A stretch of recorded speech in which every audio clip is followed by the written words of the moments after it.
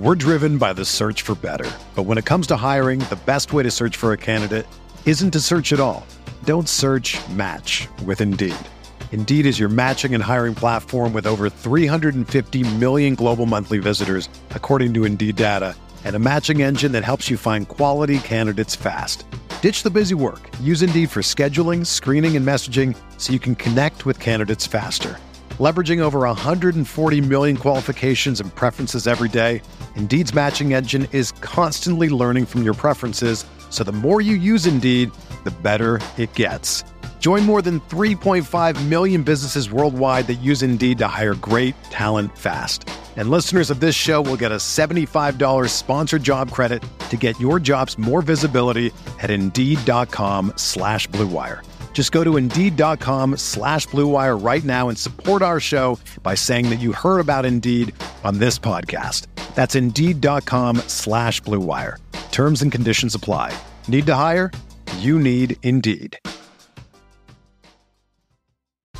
Whether you're a world-class athlete or a podcaster like me, we all understand the importance of mental and physical well-being and proper recovery for top-notch performance. That's why I'm excited that Unified Healing is sponsoring this podcast. Unified Healing is a new and super innovative global network of wellness centers powered by Energy Enhancement System, or EE System. If you haven't heard of the EE System, you'll want to listen up. This technology promotes wellness, deep relaxation, purification, and rejuvenation. At hundreds of locations across the globe, access to a center is easy and affordable. Interested in experiencing the EE System technology for yourself? Go to unifiedhealing.com/Blue Wire to learn more and find a center near you. That's UNIFYDhealing.com/Blue Wire. No material or testimonials on the Unified Healing website are intended to be viewed as medical advice or a substitute for professional medical advice, diagnosis, or treatment. Always seek the advice of your physician or other qualified healthcare provider with any questions you may have regarding a medical condition or treatment and before undertaking a new healthcare regimen, including EE System. Water section. Of course, it's not actually beer. It's Liquid Death, a new mountain spring water from the Alps that's available in still, sparkling, and 3 unique flavors. But why is it called Liquid Death, you may ask? Well, it's because Liquid Death donates 10% of their profits from every can sold to help kill plastic pollution. Even better is that the use of their aluminum tallboy cans is also helpful, as aluminum is infinitely recyclable and actually profitable for recycling facilities. Friends, bottled water has always been boring to me, but there's absolutely nothing boring about Liquid Death. I love the crisp, refreshing pop of the can when I open it, and the water simply tastes better in a can than it does out of a bottle. Add in their 3 unique flavors. Personally, I love the lime, and the overall experience is infinitely better than any other water product. Plus, it just looks so much cooler holding a tallboy labeled Liquid Death that looks like you're holding a crisp, refreshing beer. So do me a favor and go get Liquid Death at your local Woodman's, 7-Eleven, Roundy's, or Hy-Vee. Or you can find a Liquid Death retailer near you with their store locator tool at liquiddeath.com/packaday. That's liquiddeath.com/packaday.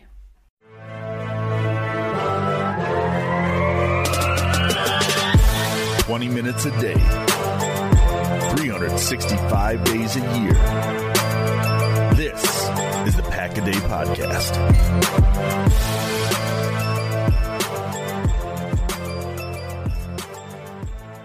Welcome back, Packers fans, to the Pack-A-Day Podcast, the Thursday edition of the Pack-A-Day Podcast.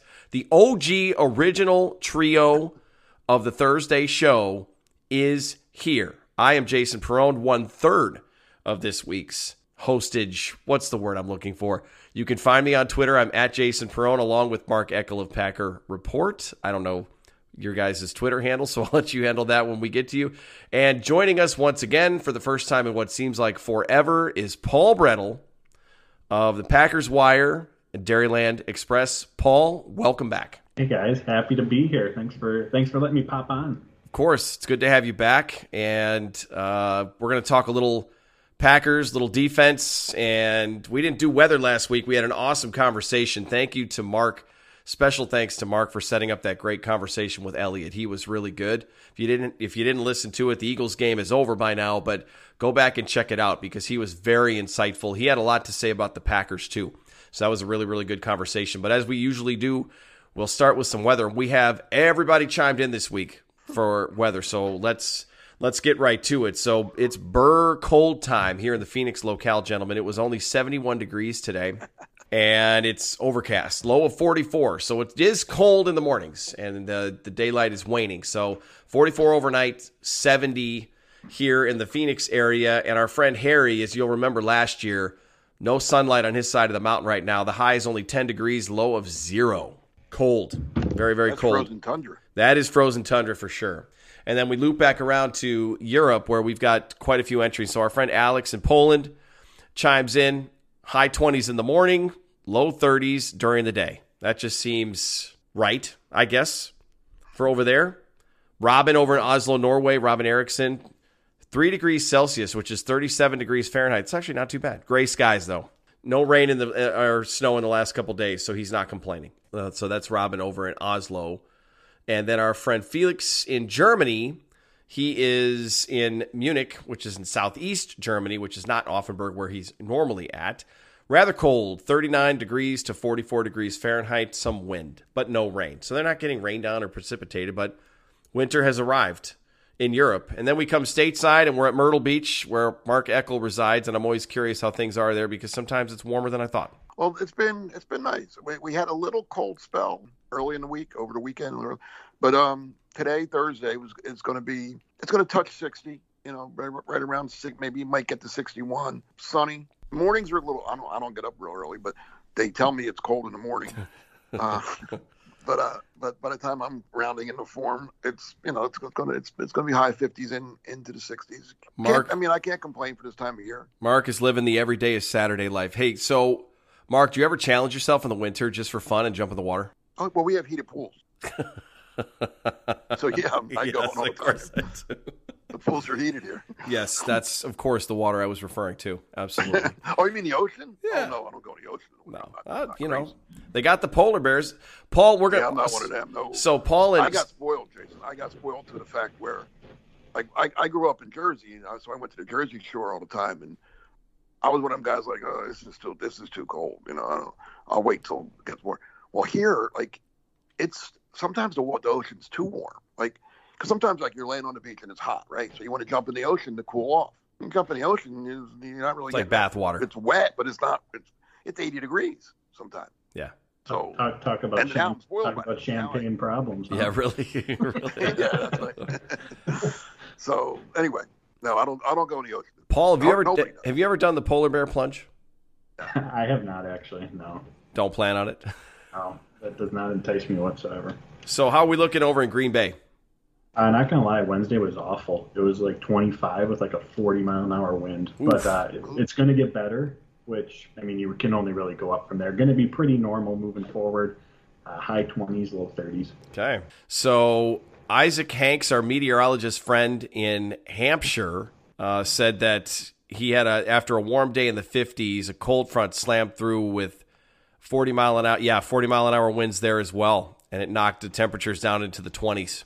So it's going to be cold there. He gave a whole dissertation on the weather, and I'll have to read that later because I always love his takes on what the weather's going to do and if it's going to be. It sounds like it's going to be a colder winter around the United States overall this season or this year because it's a La Nina year for whatever that means. Yeah, he told us that. So La Nina means the weather patterns are off and they're not what we're used to, and I feel like that's what's happening with the Green Bay Packers. So what a transition there. So what's right? the weather going to be Sunday night or Sunday afternoon? Sunday afternoon. This is in the greater. So it looks like it's a high of 40 degrees, partly sunny, no precipitation, low of 20. Beautiful. Yeah, it's not bad. That's not bad. So we are tasked with talking about the Packers defense against the opponent's offense after we just watched the Packers defense give up 363 rushing yards to the Eagles, and the Packers still somehow only lost that game by 7 points, despite Aaron Rodgers missing the better part of, or maybe it was the whole fourth quarter, I can't remember. He did not play a sizable portion of the end of the Eagles game. It sounds like he's got a chance to play against Chicago. We don't know what's going to happen there, but I guess if we want to start there and then transition into the Bears game, just real quick, that's something we got to go around the horn and talk about.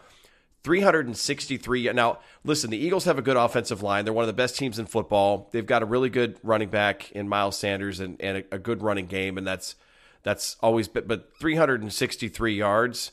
Paul, we'll start with you since we haven't heard from you in quite some time, and you do a lot of writing and talking about it. And 363 yards. I'll just leave that. I'll leave you with a blank slate there.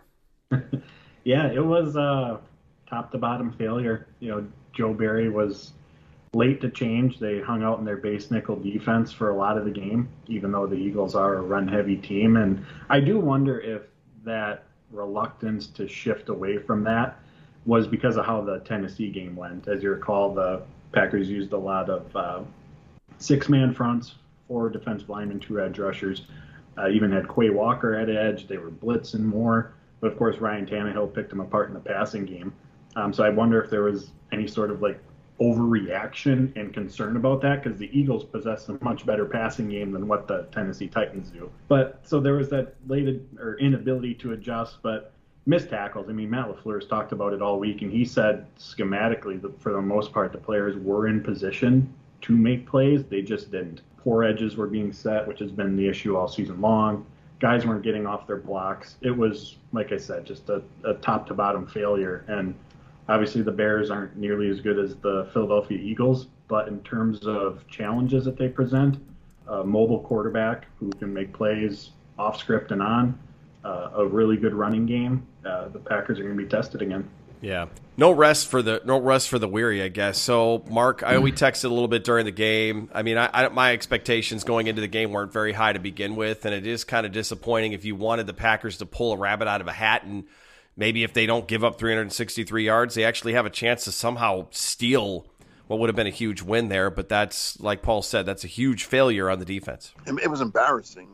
Failure is a good word too, but it was embarrassing, the defense. I mean, the offense played probably its best game of the year, or right there with the Dallas game, and had a chance. I mean, we're not talking about Jordan Love, but hey, the kid played pretty well. They had a chance right till they go down, kick the field goal to cut it to 7. Now, if the defense can just get one stop, who knows? I would have loved to have seen that, to give Love the ball with down 7 with whatever much time left, just to see, right? But or even the defense could have stopped them prior to that. They let them kick a 54-yard field goal to put them up 10. You can't give up 363 rushing. And yet the scheme wasn't. I mean, people want to blame Joe Barry for everything. I mean, listen, I'm not a Joe Barry fan.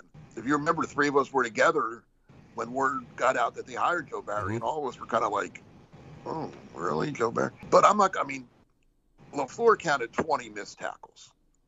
That's an insane amount of missed tackles, 20. And if you watch, I don't want to watch it again, but if you watch it again, you see, I mean, the Jalen Hurts, I mean, the guys were there. He just made them miss. And they on a couple of his long runs, 3 or 4 guys missed. That's just that's not Barry's fault. Barry doesn't scheme to say, hey, you missed a tackle here, and then when he gets by you, then you miss a tackle. No, you're supposed to tackle. And if they tackled, those yards would have been cut in half. So it was just embarrassing. It was the defensive line got blown away by the Eagles. Now it is a good offensive line, and it really is. But come on, you're supposed to be a good defensive line too, and they weren't. Now, looking forward to the Bears, Jason, you made a good point with the Tennessee thing, or Paul, that Tennessee, they went out to say let's stop the run. And they did a good job against a great running back in Henry. But, yeah, they left themselves vulnerable. And they made Ryan Tannehill look like Joe Montana. The Bears' passing game isn't good. I mean, let's be honest. Fields has not been a good. He runs like Fields might run for 200 yards, but he might only throw for 54. I mean, the Bears' receivers aren't scary. But this is what I said about Tennessee, and then look what they did, right? So they can't get gas. I mean, if Justin Fields is going to beat you throwing the ball, then let him beat you throwing the ball.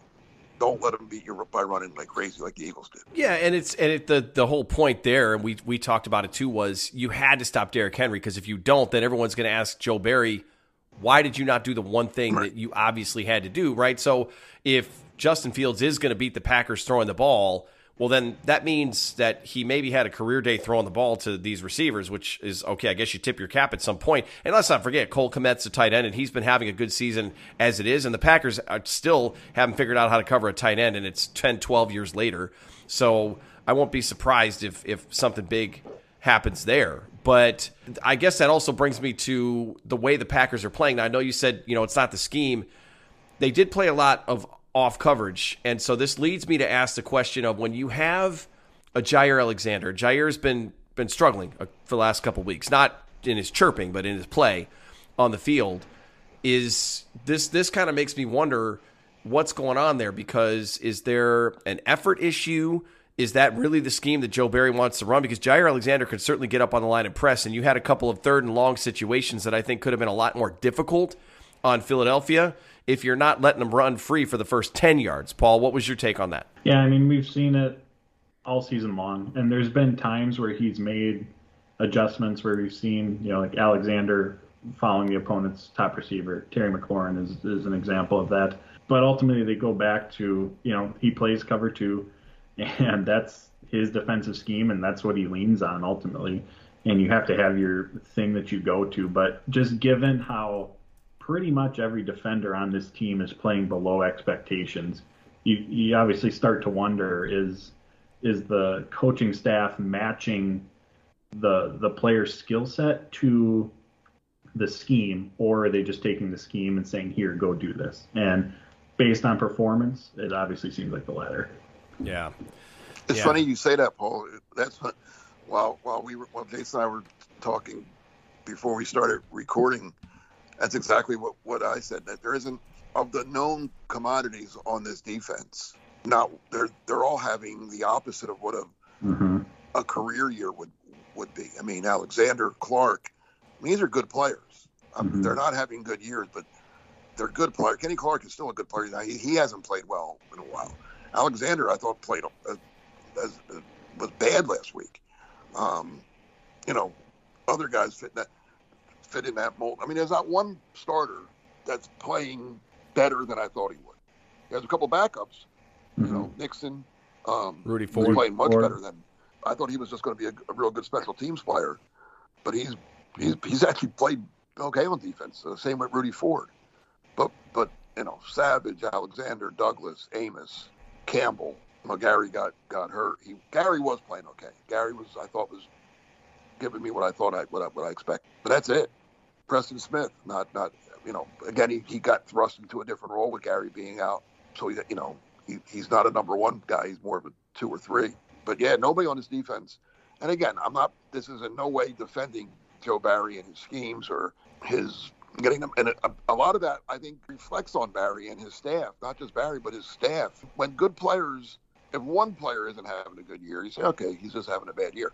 When your entire unit isn't having a good year, well, it's not, you know what I'm saying?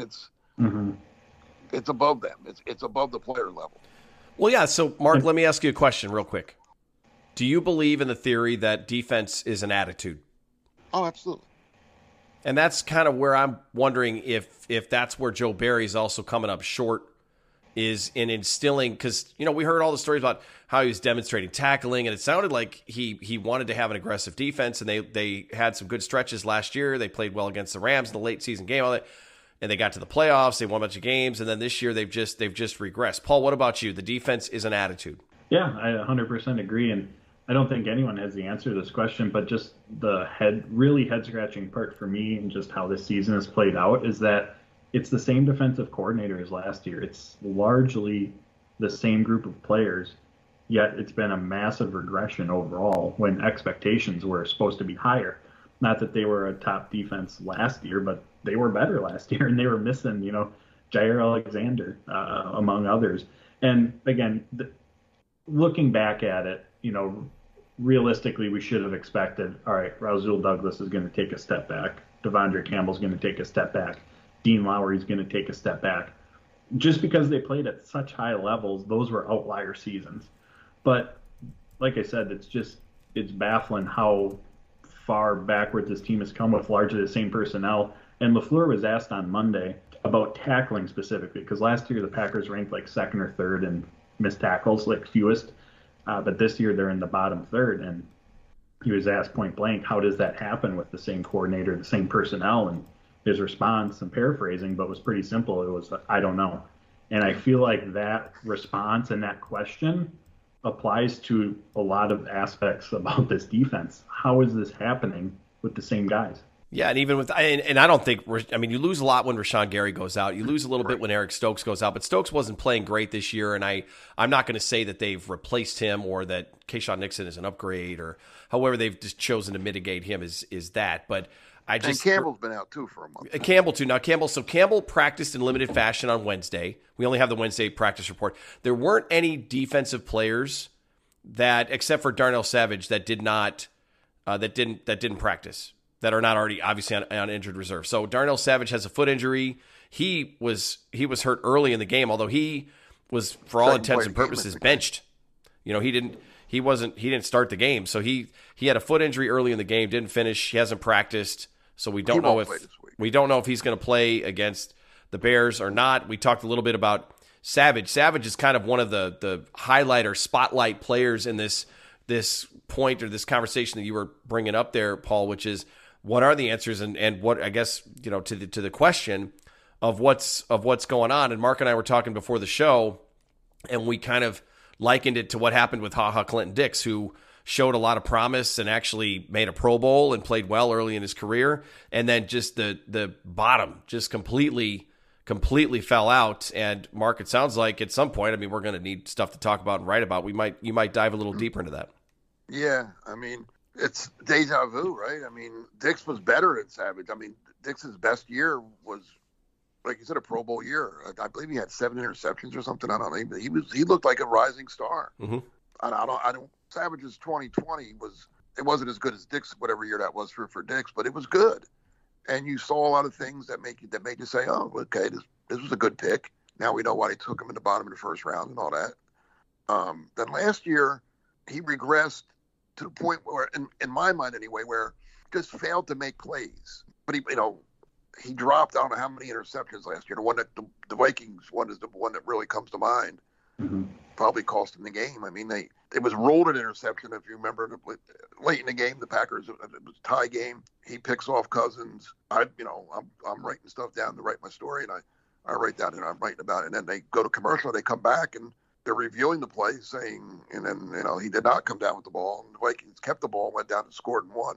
But there were several plays, not quite that bad, but plays where he should have made plays and didn't. Well, this year he's not even he's not dropping interceptions because he's not near the ball to drop it. Yeah. I don't know what happened. I have no idea what's happening. Just like this whole defense, I don't know. I don't think anybody knows. What'll be interesting is the Packers have some work to do at the safety position after this season. Adrian Amos's contract is up. Darnell Savage, 5th-year option was picked up, but it's clear that he's being moved around and maybe tried in different areas and not going to play like a traditional deep or box safety, I guess. We don't know what Brian Gutekunst is going to do, but Paul, you have to kind of wonder if it's not in the back of his mind, like, hey, I've taken some safeties. I've seen us take our safeties early. I took a safety early. It didn't work out, and I'm just really curious what the approach might be to trying to fortify the safety group, because I like Rudy Ford, and I think he can give you some good snaps, and I think it would be good to bring someone like him back. He's obviously very valuable on special teams as well. But the Packers need, if they're going to get back into competition and try to become competitors again, they need playmaking safeties for once and for all. Yeah, it's honestly the head-scratching part about the safety position is how little they've invested in it. And I know they drafted Savage in the first round, but as you are roster building and go through the draft, we obviously want immediate impact players, but the draft's ultimately about planning ahead. And next year, as you mentioned, Jason, Savage is on a 5th-year option, and Tariq Carpenter, a 7th-round rookie. Those are your only safeties under contract. I would have bet a lot of money, and I'm pretty sure we talked about this during our draft preview, that they would have used a draft pick, and not a 7th-rounder. I mean like a top 100 or a 4th round, within the first 4 rounds on the safety position, just given the outlook of it. And they didn't. And now as we look ahead to next year, they're going to be in a bind at that. And like you mentioned, I think Rudy Ford is someone that you could get back on a reasonable deal, and at least with him, you know what you're going to get. You're going to get someone who plays fast and physical, and he's not afraid to stick his nose in there to make a tackle, which ultimately, at the end of the day, this team needs a lot of.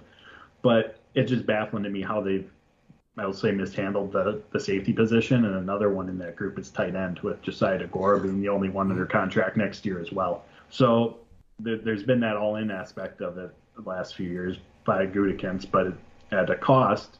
Positions like that long-term wise are, that takes a back seat, and I think we're going to see the ramifications of that coming up. And one thing I'll mention with Savage specifically and being benched, following that Titans game, obviously everyone was focused on Joe Barry and the soft coverage and being picked apart by Ryan Tannehill. But that Friday, that day after, as LaFleur's in his press conference, even more so than the scheme, he was really, really stressing miscommunication in the secondary, and that it wasn't the coaches who were relaying things incorrectly. It was on the players. And the Packers have dealt with miscommunication since week 1, and it hasn't improved. And not every time, but oftentimes, and we don't know what percentage of these times when those miscommunications take place that it falls on Darnell Savage, but a lot of the times he was in the area when those took place. And that Titans game, where they had several big plays on broken plays, must have been the straw that broke the camel's back, so to speak. And I have to imagine that the Packers at that point, LaFleur was, that's what led him to making the decision to start Rudy Ford. Yeah, and I think you could also look at it, and if you're Joe Barry, throw your hands up and just say, look, if these guys can't figure out how to make a play. I mean, say what you will about Darnell Savage being a first rounder, the metrics, the measurables of what you want in a playmaking safety. The Packers, and Andy talked about this on his, I think it was the Saturday Pack-A-Day podcast. The Packers have a lot of really good players, but they're not playmakers. And in fact, if you want to talk about a playmaker, who caused the fumble on A.J. Brown? It was Rudy Ford.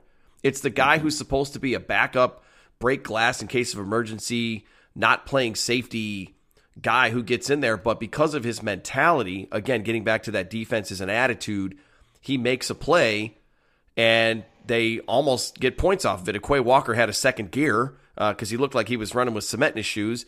He houses that fumble. Or Jair blocks Jalen Hurts. Right, yeah, it's true. Jair, and again, there it is again, where it's like Well, they did get points.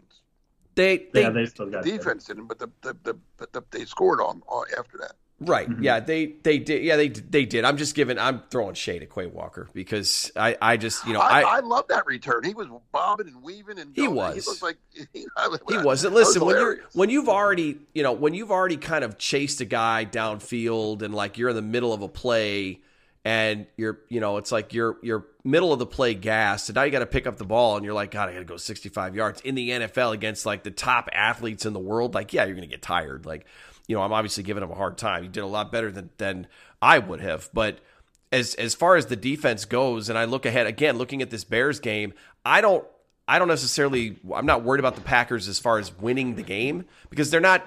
Listen, for anybody out there that's still hoping and thinking, well, you can hope for it, it's fine. But if you're thinking the Packers are going to tank or not try to win this game, you're completely wrong. They're absolutely wrong. I mean, Aaron Rodgers wants to play if he can. We don't know if he's going to. They're not going to try to lose. There's too much pride on the line. But here we are in a game where they could get embarrassed again if they don't have a plan for Justin Fields, because these things just continue to befuddle the Packers. Mobile quarterbacks, tight ends, it's the same thing over two different coaching staffs, two different GMs, different regimes, different players, totally different everything. It just if we look ahead here, and I guess this might be the time to talk about what we wanted to talk about a little bit about what the future might look like if it's Joe Barry's not going to stay in Green Bay. And I still am not 100% sure if it's a scapegoaty thing or not, but the defense does not look good, and they definitely did not perform well last week. So, or any week. They've struggled. Well, they've had a couple. They've had their moments. They started out okay when they were winning games. The few games at the beginning of the season, they have not been good since. Tampa Bay, they played very well, and they have not been good since. So, if they're going to make a change, and we're looking to instill a different attitude, and obviously the players they have to invest in some players as well. The low-hanging fruit, and obviously the one name that Packers fans want to talk about, so we have to talk about, especially since Paul is here and he's a Badgers fan, is Jim Leonhard. Right? So if Joe Barry's not going to be here after this season, from in Wisconsin, follows the Badgers closer than either of the other two of us here, Paul, where are we at with that? Like, what's your take on that as it currently stands? Obviously, right now he has a job, so it's not like he's looking for a job yet. Let's be real. The way this season is going, it would not be super shocking to see any Packers fan cracking open a can of beer at 9 a.m. on any given morning. It's been a long year. But while it would be understandable, it's probably not actually a can of beer. It's probably an ice-cold, refreshing can of Liquid Death, a new mountain spring water from the Alps. Why is this delicious water called Liquid Death, you ask? Well, because it will brutally murder your thirst, and their infinitely recyclable tallboy cans are helping to bring death to plastic bottles. They also donate 10% of the profits from every can sold to help kill plastic pollution. Friends, Liquid Death tastes incredible, and I can give you that endorsement based on my own experience. I'm not a huge sparkling water guy, but I'm telling you, the Lime Liquid Death is beyond for real and will have you rushing back out to the store for more. Add in the fact that it's a win for the environment and it looks funny when your kids are drinking tallboys while watching the game, and you basically have a perfect product. So go get your own Liquid Death at your local Woodman's, 7-Eleven, Roundy's, or Hy-Vee, or find a Liquid Death retailer near you with their store locator tool at liquiddeath.com/packaday. That's liquiddeath.com/packaday. We're driven by the search for better. But when it comes to hiring, the best way to search for a candidate isn't to search at all. Don't search, match with Indeed. Indeed is your matching and hiring platform with over 350 million global monthly visitors, according to Indeed data, and a matching engine that helps you find quality candidates fast. Ditch the busy work. Use Indeed for scheduling, screening, and messaging so you can connect with candidates faster. Leveraging over 140 million qualifications and preferences every day, Indeed's matching engine is constantly learning from your preferences, so the more you use Indeed, the better it gets. Join more than 3.5 million businesses worldwide that use Indeed to hire great talent fast. And listeners of this show will get a $75 sponsored job credit to get your jobs more visibility at Indeed.com/Blue Wire. Just go to Indeed.com/Blue Wire right now and support our show by saying that you heard about Indeed on this podcast. That's Indeed.com/Blue Wire. Terms and conditions apply. Need to hire? You need Indeed. Yes, I would have to think that LaFleur would be interested because reportedly he offered him the job before Joe Barry. So presumably, to a degree anyways, that same interest level is going to be there. And Jim Leonhard with Wisconsin, in his time there, Jason, you're talking about bringing a mentality. And I think even if you don't watch the Badgers a ton, when you hear Badgers football, you think defense and run game. Yes. Brings even when he took over as head coach, talking about the offense, he wanted to bring back a physical nature to the Badgers offense. He's aggressive. He'll use stunt blitzes. They run a 3-4, but he's not afraid, again, in running those stunts and blitzes to utilize man coverage either. And he utilizes movement as well between the linebackers and the defensive front to try to make things more challenging for the offense and decipher what's taking place. So I can definitely see the excitement around that. My question, however, is if you're Jim Leonhard, and who knows what happens at Wisconsin if he stays as defensive coordinator, gets a head coaching job elsewhere. But in college football, a lot of those conversations are taking place now. And based on what LaFleur said, it doesn't sound like they're going to move on from Joe Barry, at least during the season here. So now the Packers aren't starting their search till mid-January, at least for Leonhard or any. Well, yes and no, Paul.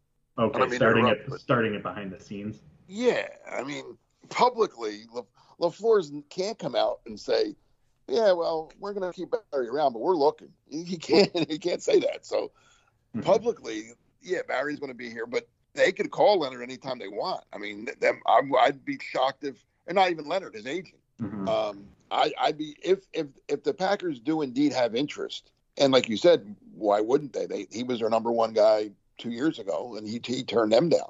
So if there's interest, I'd be shocked if whether it's Gutekunst or whoever has not reached out to Leonhard's agent just to say, "Hey, is your guy? Would he want to come here? Should we talk? What's going on?" Just to see if there's even an interest level. No, he wants. This happens all the time. I mean, it happens with players and that's illegal.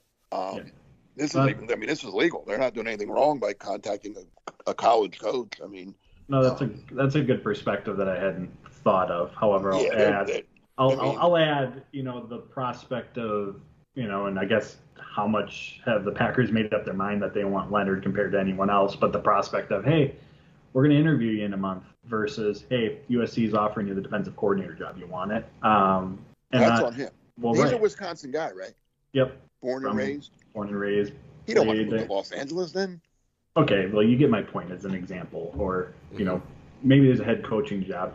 And I'll also add this, too. If you're Jim Leonhard and you can go be the defensive coordinator, because he's been one of the Badgers have had consistently one of the top defenses in the country under him. He could probably go to a lot of places or, many places and be the defensive coordinator there. Many top programs, I should say, like a USC, for example. So if you're Jim Leonhard, hey, do you want to come to USC, who looks like they're going to be moving to the Big Ten, but looks like they're at least going to be one of the top teams in the country for some time, have that stability, or do you want to come to the Green Bay Packers, who have had 3 special teams coordinators in 3 years, 2 defensive coordinators in 4 years? If you're just looking at it from a job stability standpoint, those are questions I wonder. And this is a question that I posed in the recent article of mine about how enticing is the coordinator position for, some of the top candidates out there. And obviously there's only 32 of these jobs in the world. The Packers are going to have a long list of people who would line up to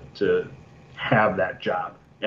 So we know that part of it. But if you're a top candidate, if you have options elsewhere, how enticing is this role compared to some of the other ones that are out there, especially for a team? I'm just going to add one more thing, Mark, because I know you had a good counterpoint to this. But this is a team that are they going to be a true Super Bowl team moving forward?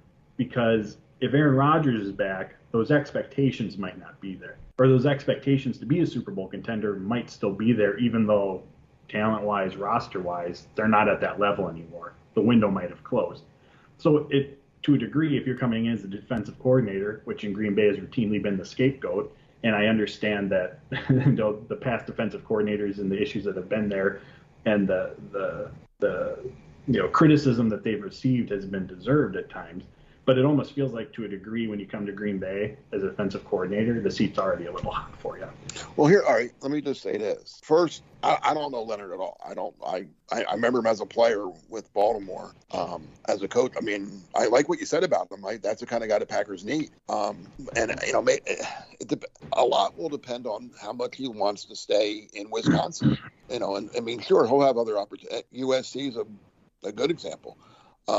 And maybe other NFL teams will call him. I don't know. But if he wants, is he married? Does he have kids? I don't know. His personal life. Yeah, he does. He might not want to move the family around. I don't know him. I don't know him at all. So I don't know. As far as the Packers being an enticing job, it's still the Green Bay Packers. Do you want to be the Green Bay Packers coordinator or the Carolina Panthers? Right. I don't think there's a coach in the world that would take the Panthers over the Packers. Or do you want to go to Washington, that mess? Or do you want, I know they're playing good ball right now, but you don't even know who the owner is going to be next month. There's a lot of, the Packers are having a down year, and it's their 5th losing season in 30 years, which is less than any other team in the league. So, this one bad year can't overshadow the fact that they're the Green Bay Packers.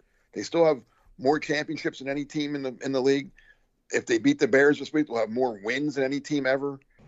They're going to, there's a lot of good reasons to want to work for the Green Bay Packers over some of these other teams in the league. Not everyone. There's other teams that, that are pretty good too. But and then the other thing is, if you're Jim Leonhard or any top defensive coordinator, you get to run your defense. You're going to if Matt LaFleur is like Mike McCarthy and Mike Holmgren and Mike Sherman prior to him, they kind of let their defensive guy run their defense. They don't get in his way. Holmgren didn't get in the way of Fritz Shermer. McCarthy didn't get in the way of Dom Capers. If I don't know what other jobs are going to be open, but if I'm a defensive coordinator, I don't want to work for, or I'd rather not work for a defensive-minded head coach. I don't want to be, Sean McDermott's defensive coordinator in Buffalo, even though they're a good team, because basically I'm just running Sean McDermott's defense. I'm the coordinator, but it's his defense. Just like I wouldn't want to be Matt LaFleur's offensive coordinator. I'd rather be his defense coordinator. I'd always want to be the opposite of what my head coach is. So again, I don't know. We'll see. I think we all agree, Barry, that they are going to get rid of Barry after the season, right? Yeah, I think the defense, just when you have expectations as high as they did and where they're performing, right, and the money they spent, and the draft capital, and the draft capital they spent, they can't, and you can't get. Even if it is all the players' fault, well, you can't get rid of 11 players. So you get rid of it. I mean, that's just the way it works in pro sports. The coach or the coordinator or whoever takes the fall. Different GM, but does anybody have any leftover just cautious optimism after watching previous regimes let Dom Capers? I don't know if Mike Pettin stayed too long, but I would have kept Pettin. And that's the other debate there too. I was actually going to ask you, Mark, because it wouldn't be one of our shows without an Eagles story about Jim Johnson. There's no question Jim Johnson's defenses were fantastic, and you want to talk about an attitude? They did not lack it. So then when you covered some of the other defensive coordinators and the differences between them, I'll give you the all-time Eagles story. But how much? But does that add any credence to what I'm saying there? Because I guess the point is Jim Leonard is great, or anybody, insert name is a great idea or great theory, but are they going to instill a different attitude is my question. Well, that's part of their job. It's not just scheming, it's that attitude, like you said. I think we've seen it now. It's been about the special teams. Let's look at the Packers special teams, for instance. They finally got it right. This guy's a pretty good coach. Now, again, the special teams aren't top 5 in the league, but they're not 32nd anymore either. They still makes mistakes, but it's only his first year. Give him, and I've told the story a million times about Harbaugh with the Eagles special teams, and you saw that coming. They were the worst in the league. He came in that first year, they were like in the teams. I forget exactly where, maybe 16, 17. And then the next year, and then the next 10 years, they were top 5 every year. You brought up Jim Johnson. Yeah, great defensive coordinator. Nobody will ever tell you. Probably one of the top 10 of all time, maybe higher, probably higher than that. But when he passed away, they hired Sean McDermott. They promoted Sean McDermott to defensive coordinator, and he got fired after a year, and which was kind of surprising. Mm-hmm. And then Andy hired, and I have my own theories on this one, but they hired Juan Castillo, who was their offensive line coach. Yeah, I remember that. That was a weird one. To be their defensive coordinator, and that was a complete disaster. That's like that Matt Patricia running the offense in New England type of deal. It's like, what did they do? Yeah. Even worse. At least Patricia was a head coach of them. Yeah. Juan Castillo is a real nice guy. And wasn't a bad, worked his way up to become a pretty good offensive line coach. But he had no right being a defensive coordinator. That was just and my own little behind conspiracy theory take on that was, I remember, all right, the season ends, the Eagles have a bad year under when McDermott was coordinator. It was my question to Andy. I asked him, does he foresee making any changes on it? This was like the day after the last game of the season. Does he foresee making any changes on his coaching staff? And he flat out said, absolutely no, unless somebody gets a better job somewhere. No, I'm bringing everybody back. And then like a week later, maybe, and Andy's on vacation. We get a press release from the PR guy saying, we relieved Sean McDermott of his duties, blah, blah, blah. I immediately called and say, I need a quote from Andy. Andy told me a week ago he wasn't making any changes. Now you fire McDermott. And he's not available. He's on vacation. But Joe Banner is going to talk about it. Joe Banner at the time was the general manager. I don't know what his title was president, but he was kind of general manager too, even though Andy was kind of in charge of personnel. But to this day, I'll tell you that Joe Banner fired McDermott, not Andy Reid. Mm-hmm. And Andy, in a vindictive way, said, "Oh, you're going to fire my coach? All right, I'm going to hire Juan Castillo to be defense coordinator then." Right. I swear to God, it's the only thing that makes any sense in that whole thing that happens. Because at that point, Andy I think he kind of lost interest in being there. That it was kind of like I say this all the time. Andy Reid and Mike McCarthy were exactly their careers. And if Dallas wins the Super Bowl this year, and it's not out of the realm of possibility, their careers will really be identical. Yeah. Yeah, no, they will. There's a lot of parallels there, and the playoffs are going to be fun. Unfortunately, we won't be able to watch it the same way we do when the Packers are in it. But I guess blood pressure will be lower. Yeah, in theory, unless the Vikings go on a run. But it's a whole other story. But yeah, I mean, it's an intriguing conversation because the Packers just have so many. Like we said, go back to the beginning of the show, the head scratching, the situation where we can't figure it out. We can't put our fingers on it. I mean, Paul, you're the one that you write all these articles and have PFF and look at all the numbers and everything like that. If you're still saying at this point, obviously, I know you're not like a defensive coach, by trade, but if you're still saying at this point, I don't know, like it's one of those seasons you just kind of. Hopefully they bounce back next year and we can call it an anomaly and say it was just 2022 was a stinker and then regroup and come back in 23. So if we get back to this Bears game at this point right now, we've talked about. Can I add one more thing before we go to about Barry? And if you're going to get rid of Barry, get rid of everybody. They have Maybe to keep one guy. The whole staff, right? When they got rid of Pettin and they brought in Barry. It was because that was the only difference, right? For the most part, then Mike Smith left on his own. Last year, Smith was there last year and then left this past off season. Yeah, this is his first season gone, and he left on his own. They didn't fire him. He just went to Minnesota with Pettin. But I mean, because Barry, I would like to see Barry move on, but then take the rest. It's not all his fault. I think the assistant coaches carry as much responsibility for the regression of the defense as Barry does. That's why people want to promote Jerry Gray. Fire Barry and promote Jerry Gray. Jerry Gray. No. The secondary's been the worst part of the team. Right. No. Why well, because Jerry Gray has been a coordinator before. It doesn't mean he was good at it. 30 years ago. Yeah. It doesn't mean he was good at it. Come on.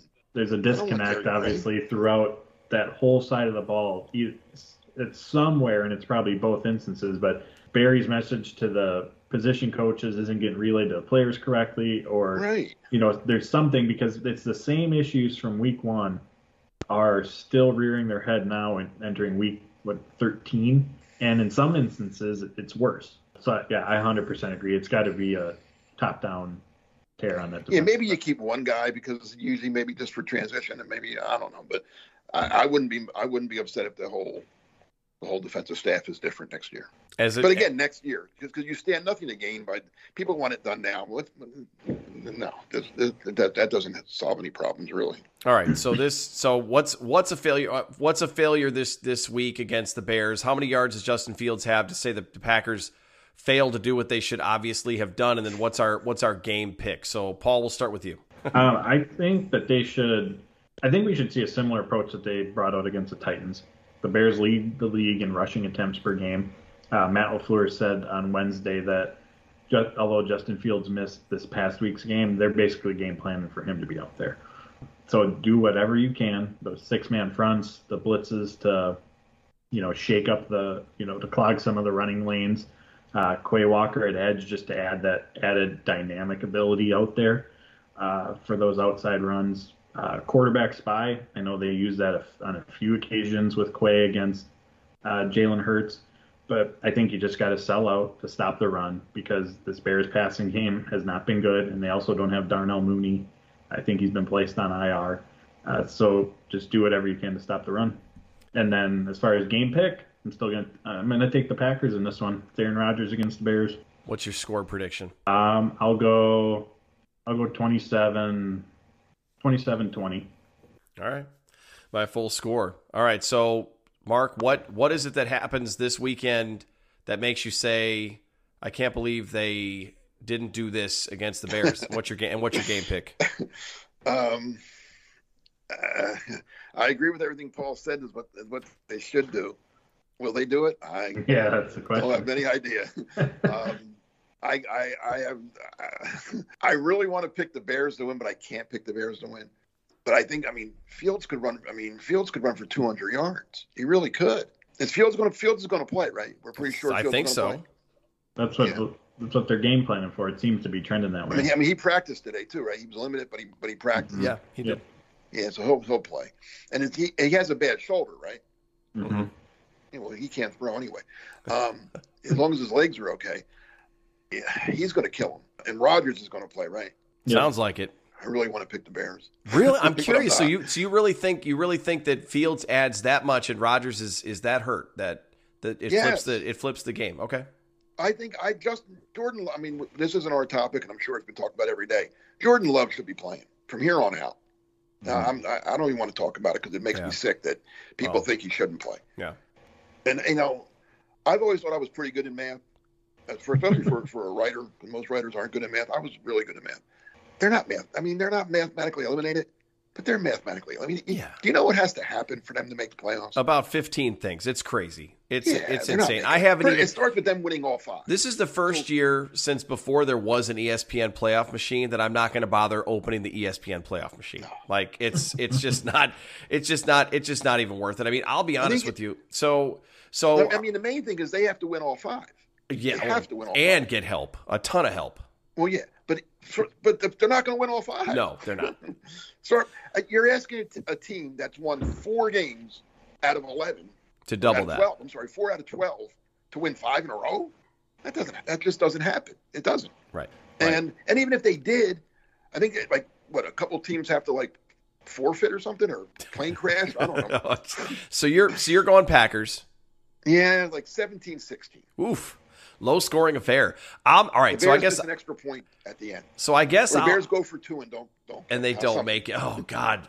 So blood pressure will be up to that one. Oh yeah, it'll be ridiculous. So for me, listen, call me naive or whatever it is, but after getting gashed the way they did against Philly, I don't care how good Justin Fields is playing, and he's playing very well right now. If he goes over 100 yards, that to me is a failure. Even if the Packers win the game, you've got to step up and be better and have a plan for that, especially because. Darnell Mooney's on injured reserve. He's not going to play. I mean, their best receiver, if outside of Cole Kmet, the tight end, is EQ, Equanimeous St. Brown.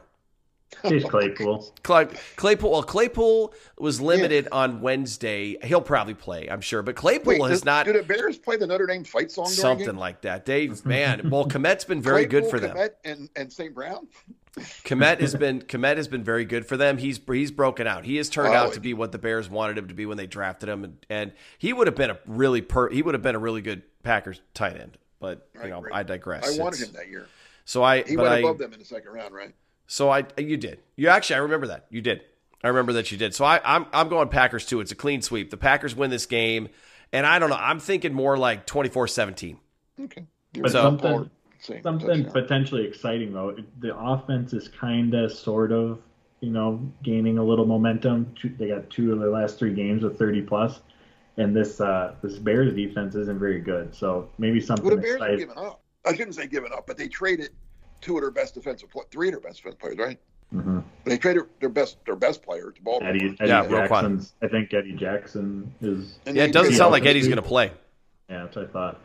He's got I'm just saying, if you're looking for some optimism, folks, some excitement, the offense is gaining a little momentum. Christian Watson's emerging. But, they're going against a not very good defense. Might be an exciting game in that regard. No, for sure. Yeah. Well, clean sweep. So, all right, clean sweep for us. Mark's not buying it. Packers. I'd like to see it. This team, every time I think they're Dallas, I was like, oh, yeah, that was what I hate. And then they go out and, they didn't pick up any momentum off that Dallas win like everybody thought they might. No, they definitely didn't. It only took 3 days for that to go away. So before we sign off, Paul, obviously it's been great to have you here. And since the last time you were with us, you have joined Packers Wire. So just tell all of our listeners what it is that you're doing over there and then what's coming up there and over at Dairyland Express. Yep, so doing the same thing there that I've been doing, knocking out articles. So I actually wrote about a few topics we discussed today at Packers Wire, game planning for Justin Fields being tested against the run defense. Also mentioned that Rudy Ford's playing his way into a contract in 2023 because of his play, but as we mentioned, the outlook at the safety position. And then over at Dairyland Express mentioned that article about the Packers defensive coordinator position. And on Wednesday, I feel like there's this feeling out there that the Packers are at that crossroads, Aaron Rodgers or Jordan Love, and we're finally at the decision point. But in reality, these two could still be on the team together next year because while they have to decide on Love's 5th-year option, that's for 2024. Next year, he's still playing on his rookie deal for like a $3.5 million cap hit. So they aren't quite at that point yet. Doesn't mean something might not play out differently, but they don't actually have to decide one or the other yet. Right. No, absolutely. And then Mark over at Packer Report. Yeah, well, up now is the synopsis of the game than instant analysis, which isn't instant anymore, but you can still read about it. And then coming later today, or depending what time you're listening to us, it might already be up. I do a story on 4 players, and I'm not going to tell you who they are because I want you to have to read it. 4 players besides Jordan Love who should be seeing a lot more of the field the rest of the season. You can guess later. All right. Very good. Well, Quick Slants 2 will on be offense, 2 on defense. 2 on all, 2 on, keep it even. And then Quick Slants podcast will be out after the Monday morning with the reaction to the Bears game and what they did well and what they didn't do so well. So thanks everybody again for riding along with us. Paul, thanks for coming on. It was good to have you back. Everybody who sent in weather, we'll be back again next Thursday to do what it is that we always do. In the meantime, everybody, hope winter is... It's a bye week next week, right? That's true. It is. Yeah, it is. Yeah, it's a bye week. So we'll have... I guess we can open up the mailbag. So I don't know, Paul, if you're... The Packers defense might stop the bye. That's true. Meaning they have to play a game because they couldn't get the bye. that would only be too fitting. But we'll see what it ends up being that we talk about next week. But in the meantime, hope winter's treating everyone well. Stay warm wherever you're at, and as always, go Pack Go.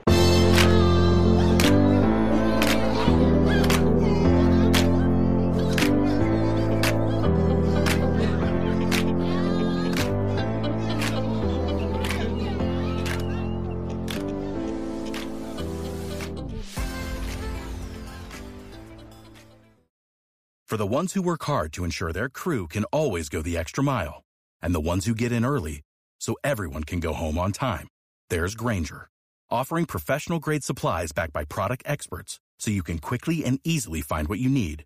Plus, you can count on access to a committed team ready to go the extra mile for you. Call, click Grainger.com, or just stop by. Grainger, for the ones who get it done.